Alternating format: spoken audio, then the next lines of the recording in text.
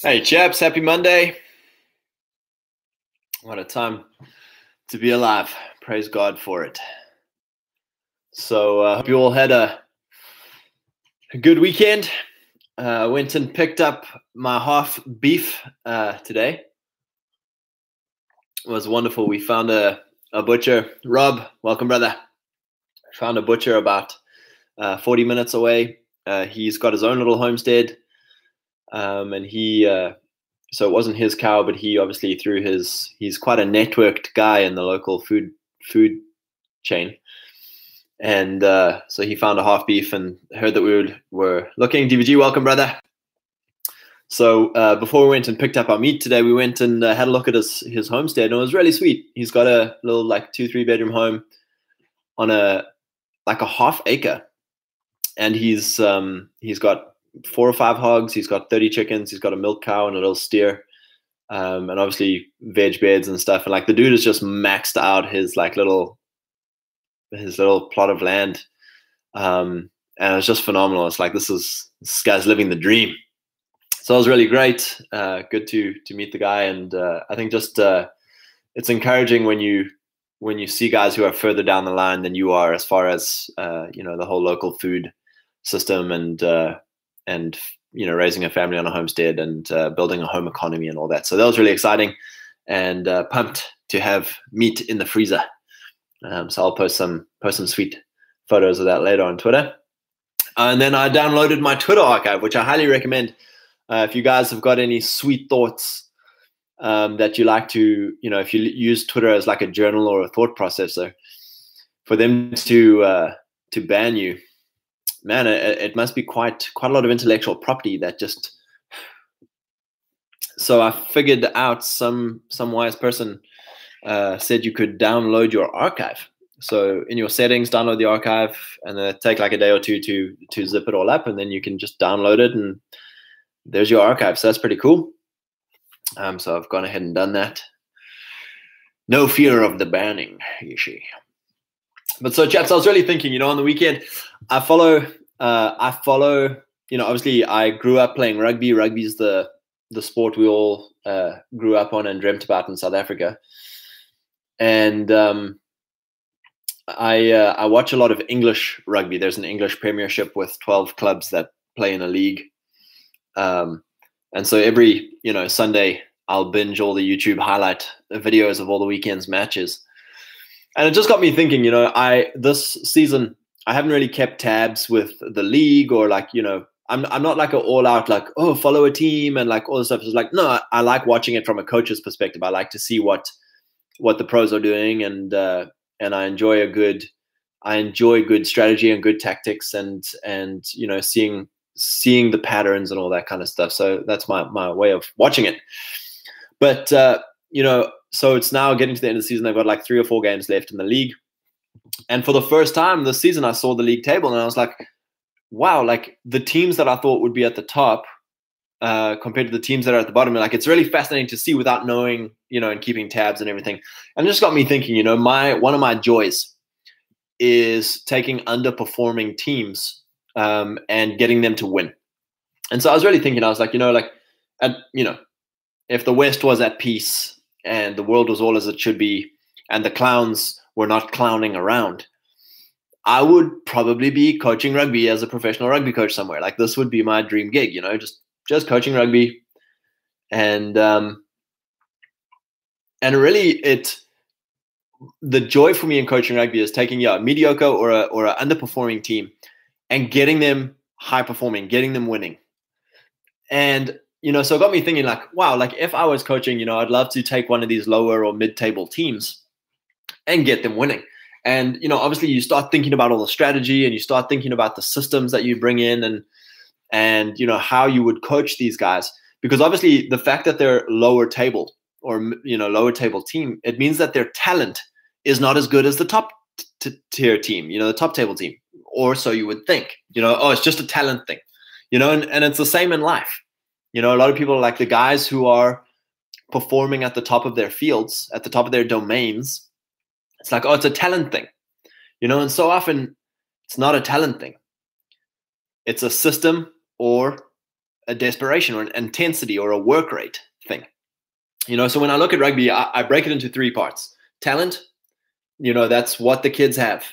And you can, I suppose for a lot of guys would look at that as the intelligence side of things in life. Like, you're not really going to change it much. You can sharpen it, but you can't change it. Then there's systems. What are the systems we use? What are the patterns we run? What are the tactics we use? What are the strategies we follow? And then, and how do we operate in scenarios? What are the response, the conditioned responses we condition ourselves, the habits to respond to in certain scenarios? And then third is work rate or intensity. How much work rate are you going to apply to your talent? How much work rate are you going to apply to the system? And that often sets teams apart, sets people apart of lower talent, but they have a higher work rate and a better system, and so they win. And I really got thinking, a lot on this thing of work rate. And a lot of guys, especially the Delta, the steady, hardworking guy is like, yeah, that's my superpower. It comes naturally to me. I grind. I work hard. It's what I do.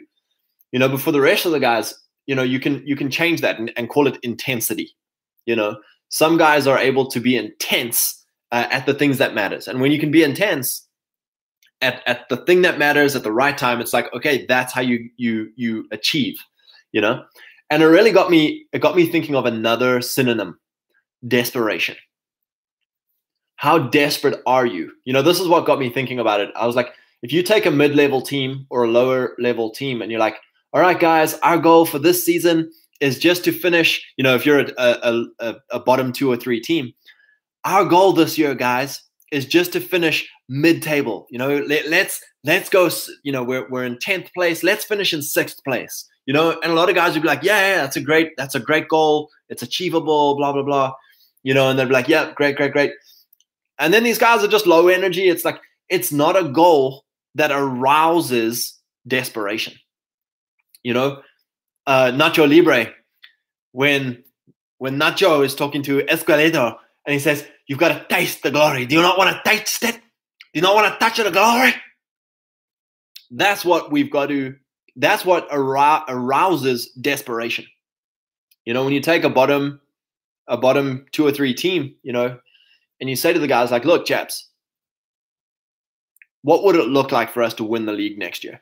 And you'd bring up testimony, right? You'd bring up positive testimony of teams in all different sorts of leagues that no one ever gave a shot, that no one ever gave a second thought to even coming in the top half of the table who win the league. Right? So you give that testimony and the guy's like, yo, maybe that could be us. Maybe that could be us. And they can see it. They can taste it. And then you say to them, like, what are all the things that would happen if we won the league? You'd get positive press, all these stories that get written about you. And you bring up testimony. You take all these stories of all these teams who've had these miracle seasons, and all these players who've had these, oh, he was a nobody. He was a forgotten player. He was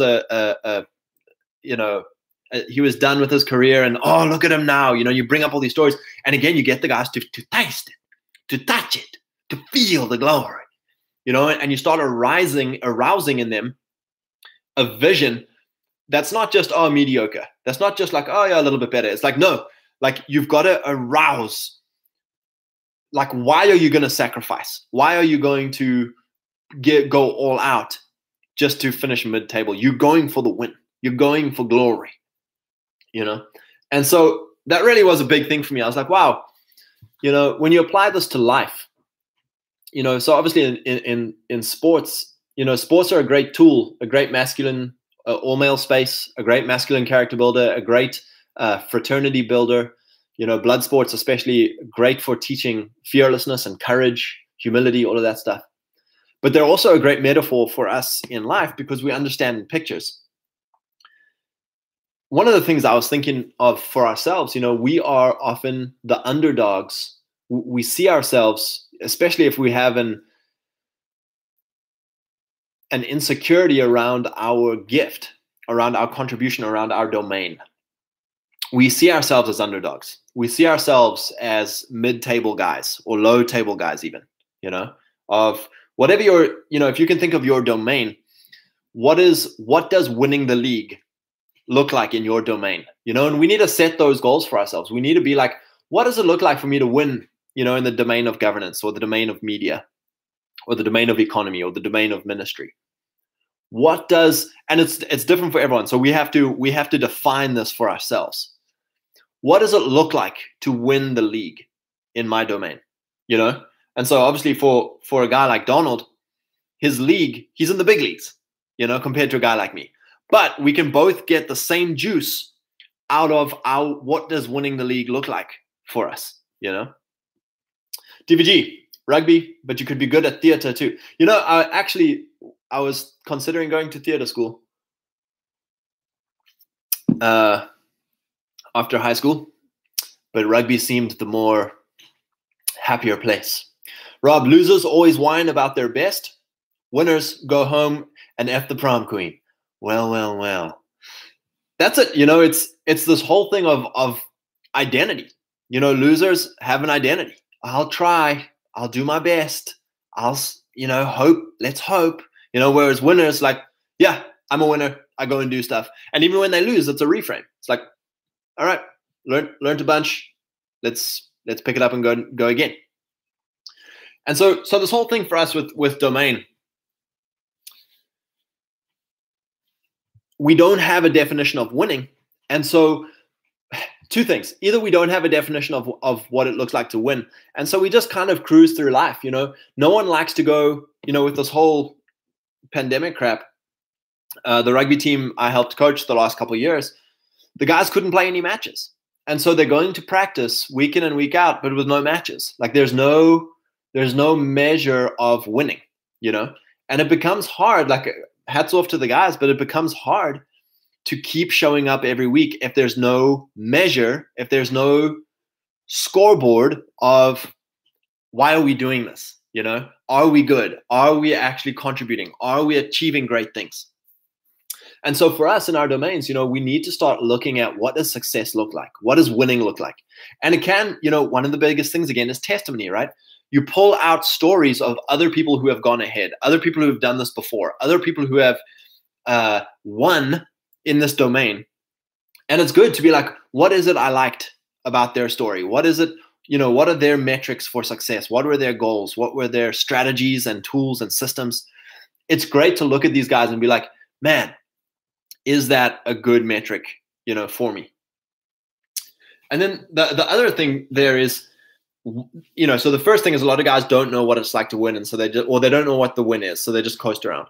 The second is they have such a high bar of winning. Winning looks like Donald. Like Donald, my wife and I were reading a book this week, and the guy was talking about how so many people, he was talking about a wealth mindset, right? And he was talking about saying a lot of guys, when you say to them, what do you want to earn this year? Most people's mindset is set at 50,000, 100,000, 200,000, 300,000. And he's like, we've got to challenge ourselves to stretch our mindset of what we think we should be earning or building or contributing or making in a year. So that's what he's talking about. And he gave a great illustration. He says for a lot of people, $1 million, if you have a $100,000 mindset and you only earn 50, it's like you're a failure. You feel like a failure. And he's like, if you have a millionaire thermostat, and you only make 500,000, you're a failure. But to the 100,000 guy, it's like, whoa, 500,000, And so he says about Donald Trump, he's like, Donald Trump's thermostat is set for billions. So if Donald only made $1 million this year, he would feel like an abject and utter failure. But likewise, there are guys whose thermostats, or at least their vision, is set for, millions of bucks. And it's like, dude, you're earning 30 grand. That's the last 2-3 years, your average has been 30 grand. And you're setting for yourself the bar of success at $1 million. And it's like you're a failure. You're a living failure because you're out of your league. And you're putting yourself to that condemnation and that failure. So two things. Number one, not knowing what your win is. And number two, not understanding your league, not understanding what is uncomfortable for you. What is reality? And then how do we go? Because that's the next thing. It's like, oh, well, just be happy where you are. It's like, no. Still go for more. Still go for higher. still push and have a risk, take a risk, be uncomfortable, right? But it's that whole thing I say of like, what does it look like to go have an adventure? It's like, yeah, paddle down 30 Ks of river with a bunch of friends and spend a couple nights on the bank. Like, it's pretty uncomfortable, to make that sacrifice of clear a schedule, pay the money, travel the thing, do the stuff, like, but it's doable. You're like, yeah, I could do that. But if you say, take a raft across the Pacific Ocean for 6 months, it's like, that is crazy. That's so far beyond what is achievable by me. Even, what's comfortable? Comfortable is sitting at home on my couch. Going beyond comfortable is like, yeah, I could go on a little canoe trip on the weekend, And so we need to apply that to our domain. Do you have a metric for winning? And make sure that you understand your league and go just, what is my league? Can I win my league? And then you can get promoted into a higher league. But so with that, another thing I was thinking on, one of my favorite things on coaching, a lot of guys, in lower league teams are overlooked because their talent doesn't fit conventional systems, right? The most talented guys get sucked up, get drafted up, get picked by the conventional big teams who play a conventional system, a conventional tactics, right? And they thrive there and they do their thing, which means all the other guys who are still talented, right? They're still in the game. They're still in the league. They're still in the door, but they have an unconventional talent. And so they need an unconventional system, right? And when I talk about unconventional, the biggest thing here is uncomfortable. Some of the innovations strategically, when I coach rugby, it's uncomfortable because they're risky, right? It's risky to do the things. And it's like, well, you've got nothing to lose anyway. We're not winning anyway. So let's try the risk. Let's try the risky thing or the uncomfortable thing. And how desperate are you to win? How desperate are you to try uncomfortable things? The second thing is people don't want to look stupid, right? It's pride. So it's like, well, the big teams, the best teams, the most successful guys, the big guys, they use this system. And it's like, yeah, we're not going to use that system. And it's like, but then people will think we're stupid and we don't coach good and we don't play good or we don't, it's like, no, you cannot go toe to toe with the conventional system with unconventional talent. It's like, we have to go risky. We have to go uncomfortable and do some uncomfortable things and swallow your pride. And then actually you'll find some momentum. Rob, it's important to visualize success to manifest goals. It's important to make goals achievable. Don't be a Walter Mitty. Yeah. You go to war with the army you have, not the army you might want or wish to have at a later time. Rami. Yeah. And that's the great thing, a lot of guys, we wish I could have this skill set. We wish I could, you read these things of like guys who are like, I read 6 books a day. I went and gymmed 6 hours a day. I went and ate 6 raw eggs a day. And now I'm just a machine. It's like, yeah, good for you, dude. Like, that's part of your talent stack. So much of this habit, yes, we can change habits. Yes, we can change systems. Yes, we can change work rate.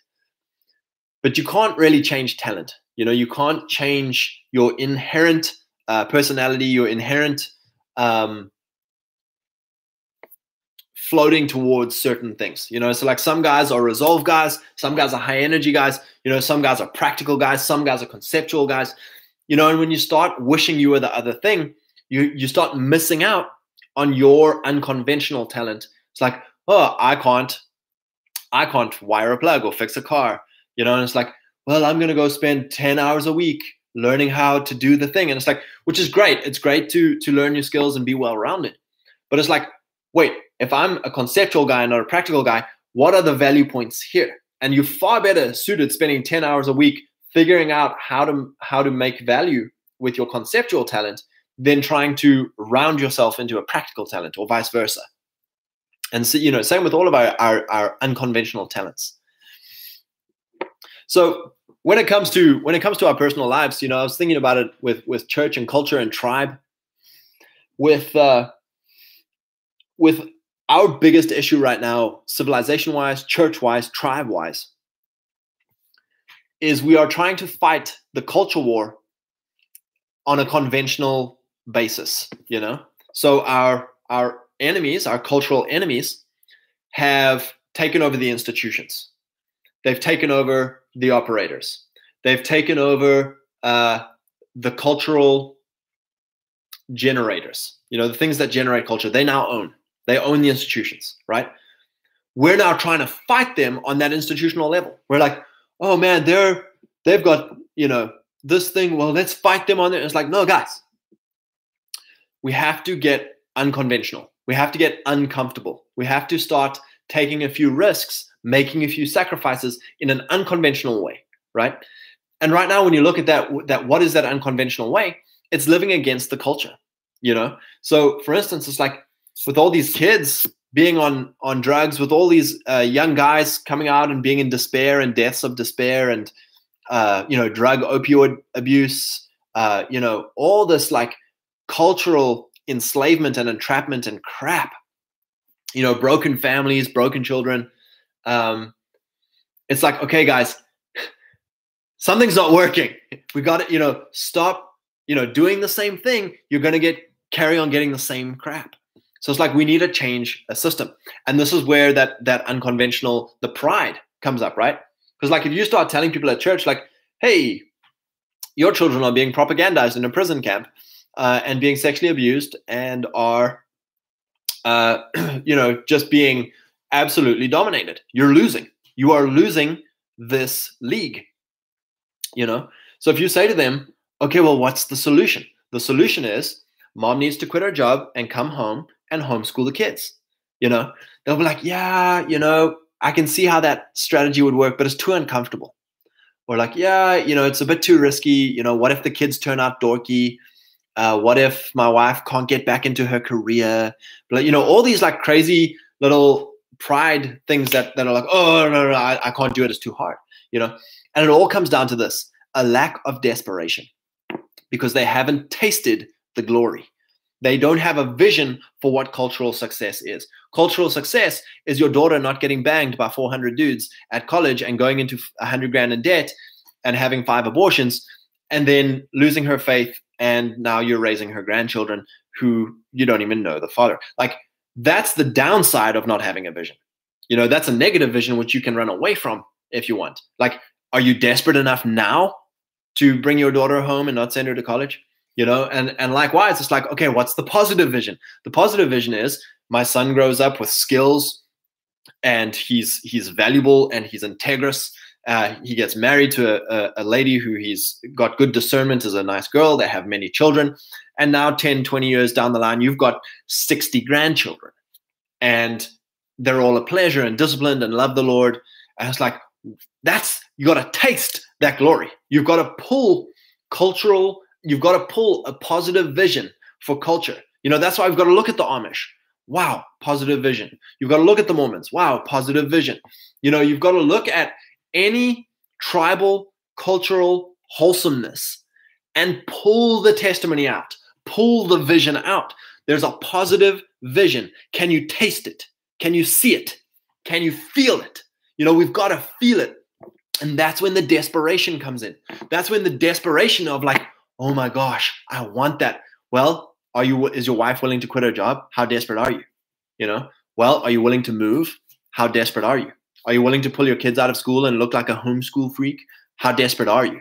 And it's like, are you willing to stop eating their corn and soy and sugar crap, and look like a freak when you don't go to McDonald's anymore and you go and find a local butcher and pay him cash for beef. And it's like, how desperate are you?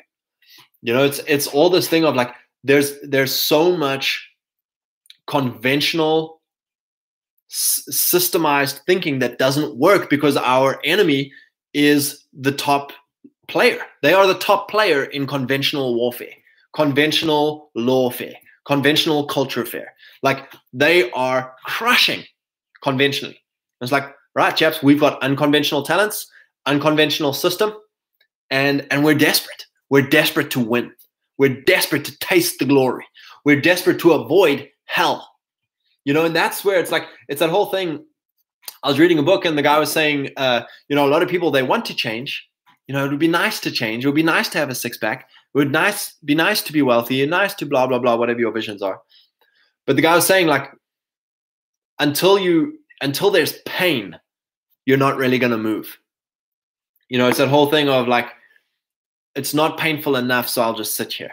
It's like, guys, there's got to be desperation for the positive vision. You've got to attach it. And that's what I was saying I was really thinking about it this way. There's some low level teams. I'm sure you guys experienced this when you played sports in high school or you watch whatever sports you like to watch. If you're playing the bad or the poor, the low team, it's hard for your guys to get desperate because they're like, we're playing poor opposition. We're just going to mail it in, low energy. You've got to connect the everyday low things that have no importance. You've got to connect that to the glory, to the vision, And so you say to these guys, it's like, chaps, this is not just, mail it in, take the bus ride there, sort it out, take the bus ride home. This is attached to winning the league. If you guys don't win this match, we don't win the league. If you guys lose this match, the news writes bad articles about you. If you don't win this match, you guys, you've got to make a pain point. You've got to attach it to your glory point. Like, it's not just a mundane thing, and so often for us as well, it's like, well, I'm just going to coast through my life, have my job, make my money, enjoy my TV, send my kids to public school. And it's like, you're just mailing it in because you don't think the opposition's any good. You think, if I do this, I'm doing enough. It's like, we need to understand what victory looks like. And then every part of our life plays into victory. Every part of our life plays into glory. That's when things start becoming, and not desperation out of fear, not desperation out of insecurity. Desperation of like, I will do anything to achieve this. I will put my life on the line to achieve this. That's the desperation that comes through when you have a positive vision and you can taste the glory. And so I was just thinking of that, with church, of like, people are like, oh, I love J. Reuben Clark's Twitter thread on girls getting married, where he was talking about like, girls are struggling to get married. It's because you're overweight, And he said, how desperate are you?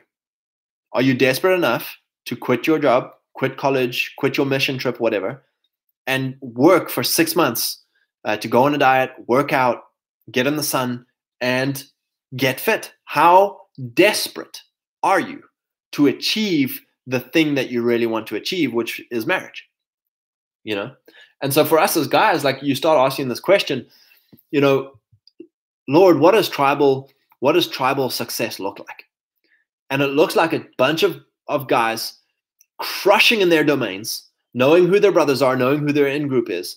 And so it's like, okay, there's simple, not obvious, but simple things to crushing. And it's like, it comes down to your domain. We need as many high status, honorable men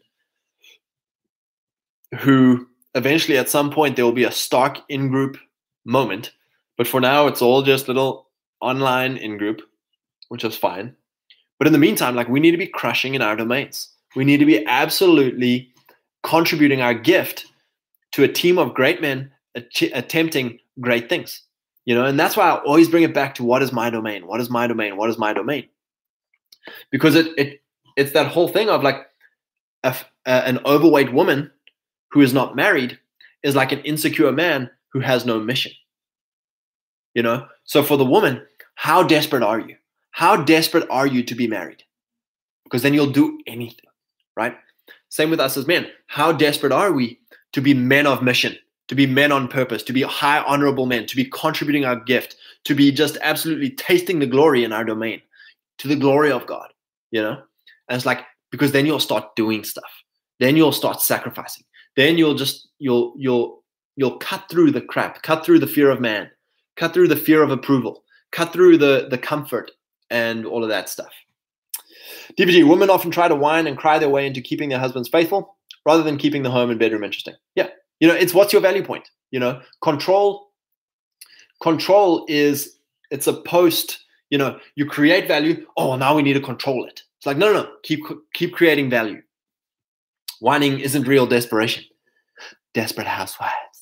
Yeah, that's kind of a weird thing there. But that's it, and I'm really just encouraged for us, with this whole this whole freedom from domain of ministry is no longer the domain that we have to crush at. Ministry is no longer, and for obviously for some of you guys, ministry is that domain. Ministry is your obvious calling. It's your obvious crush zone. There, go hard. But for the rest of us, it's like, man, this is so freeing.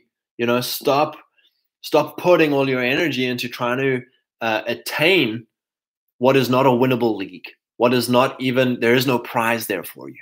It's like your prize is in the other domains. Figure it out and let's go hard. Let's go absolutely hard at that. And then when it comes to the underdog, it's like if you feel, for a lot of us Anglo-Christian men, we are the underdog because the gatekeepers don't like us. The culture doesn't like us. So we don't fight conventionally. You don't crush, if you are crushing conventionally, more power to you, man. Top tier talent, just absolutely steamrolling. But for those of us who have a more unconventional talent or aren't hitting our stride, the conventional route, it's like start looking for unconventional things. So for the last 50 years, the conventional route is go to a big company and work for them for 50 years, get a pension and a gold watch. That's the conventional route for a lot of guys. And it's like, okay, let's look at something different. Are we going to learn a trade and start our own business? Are we going to find products and sell products? Are we going to find a way to monetize our gift? Are we going to figure out how to leverage our insane unconventional strengths in maybe perhaps more risky or more uncomfortable ways? Same with media. Start a studio and build a media house and be credible and wear the suit and try and play at the table with the big dogs. And it's like now it's like no, like, have you got a cell phone? Like, you're a media man now it's do the work. What is your talent? If you're a fearless guy, are you going and being a journalist on the streets? If your talent is being a teacher, instead of going and being a teacher at a school and work for 30 years and blah, blah, blah, it's like you can start selling your expertise online, through online teaching or making courses or information products for kids to download or, all this kind of stuff. It's like there's so many different ways now, so many unconventional ways to harvest your talents, and then in the governance domain, again, it's like, what is the conventional way is join the party and work your way up the party and, party lines and all the, what are all the conventional ways? Whereas now it's like, it's punch someone in the mouth, be truthful, come out bold and don't apologize. And it's like, who is this guy? He's amazing. And it's like, no, it's just a guy who tells the truth and doesn't cave, which unconventional politics doesn't do. So it's just a really interesting thing, across all these domains. How can I leverage my unconventional strengths, talents, gifting in unconventional ways that may be uncomfortable and require a bit of humility or require a bit of desperation? How desperate are you to innovate or to change things up from what they've been? So yeah, chaps, just a short one. A short one for us on a Monday evening. Excited. Got a good week ahead, especially with a freezer full of meat. Wondering if I've got any other things I wrote down for today. Yeah, I think the biggest thing for us there is just to recap. Too long didn't watch. Just to recap for us is make sure that we actually have a vision for glory, that we're not just a mid-level guy. I think this is the whole king energy, the sonship thing of like, I am God's son. He made me very talented, unconventionally perhaps. So what does victory look like? What does glory look like for me? We have to have an image of what our success looks like. What does success look like for me in my domain? What does glory look like for me in my domain? As a king, as a son of God. And I think it's from that place when we can touch the glory, we can taste it, that we can start living to the glory of God, living fearlessly, by humility and fear of the Lord are riches and honor in life. And it's like, don't fear men, don't fear women, don't fear approval, don't fear death, fear the Lord. Rob, really appreciate defining domain. we also need to hold each other to standards, regardless of our domain, fitness, mental clarity, etc. Yeah, honor is transferable amongst across domains. You look at Donald crushing in the economy domain, then he steps out into media and does The Apprentice and all that stuff, and then his honor just transfers. He doesn't start at the bottom of the media thing. He starts where he was in economy. And then he doesn't start at the bottom of the governance chain. He started from where he was in media. And it's the same for us. Honor transfers across domains. And so it's a thing to hold each other to high standards, to high production of our gift, high contribution of our gift to the great men in our tribe. This thing of just understanding that it's like we're not living for ourselves anymore. We're living for the generations ahead. We're living for the generations past. It's a glorious thing. Righty, brothers. Love you lots. Hope you have a great evening's slumber. And we'll see you tomorrow at 4:00. May the Lord bless you.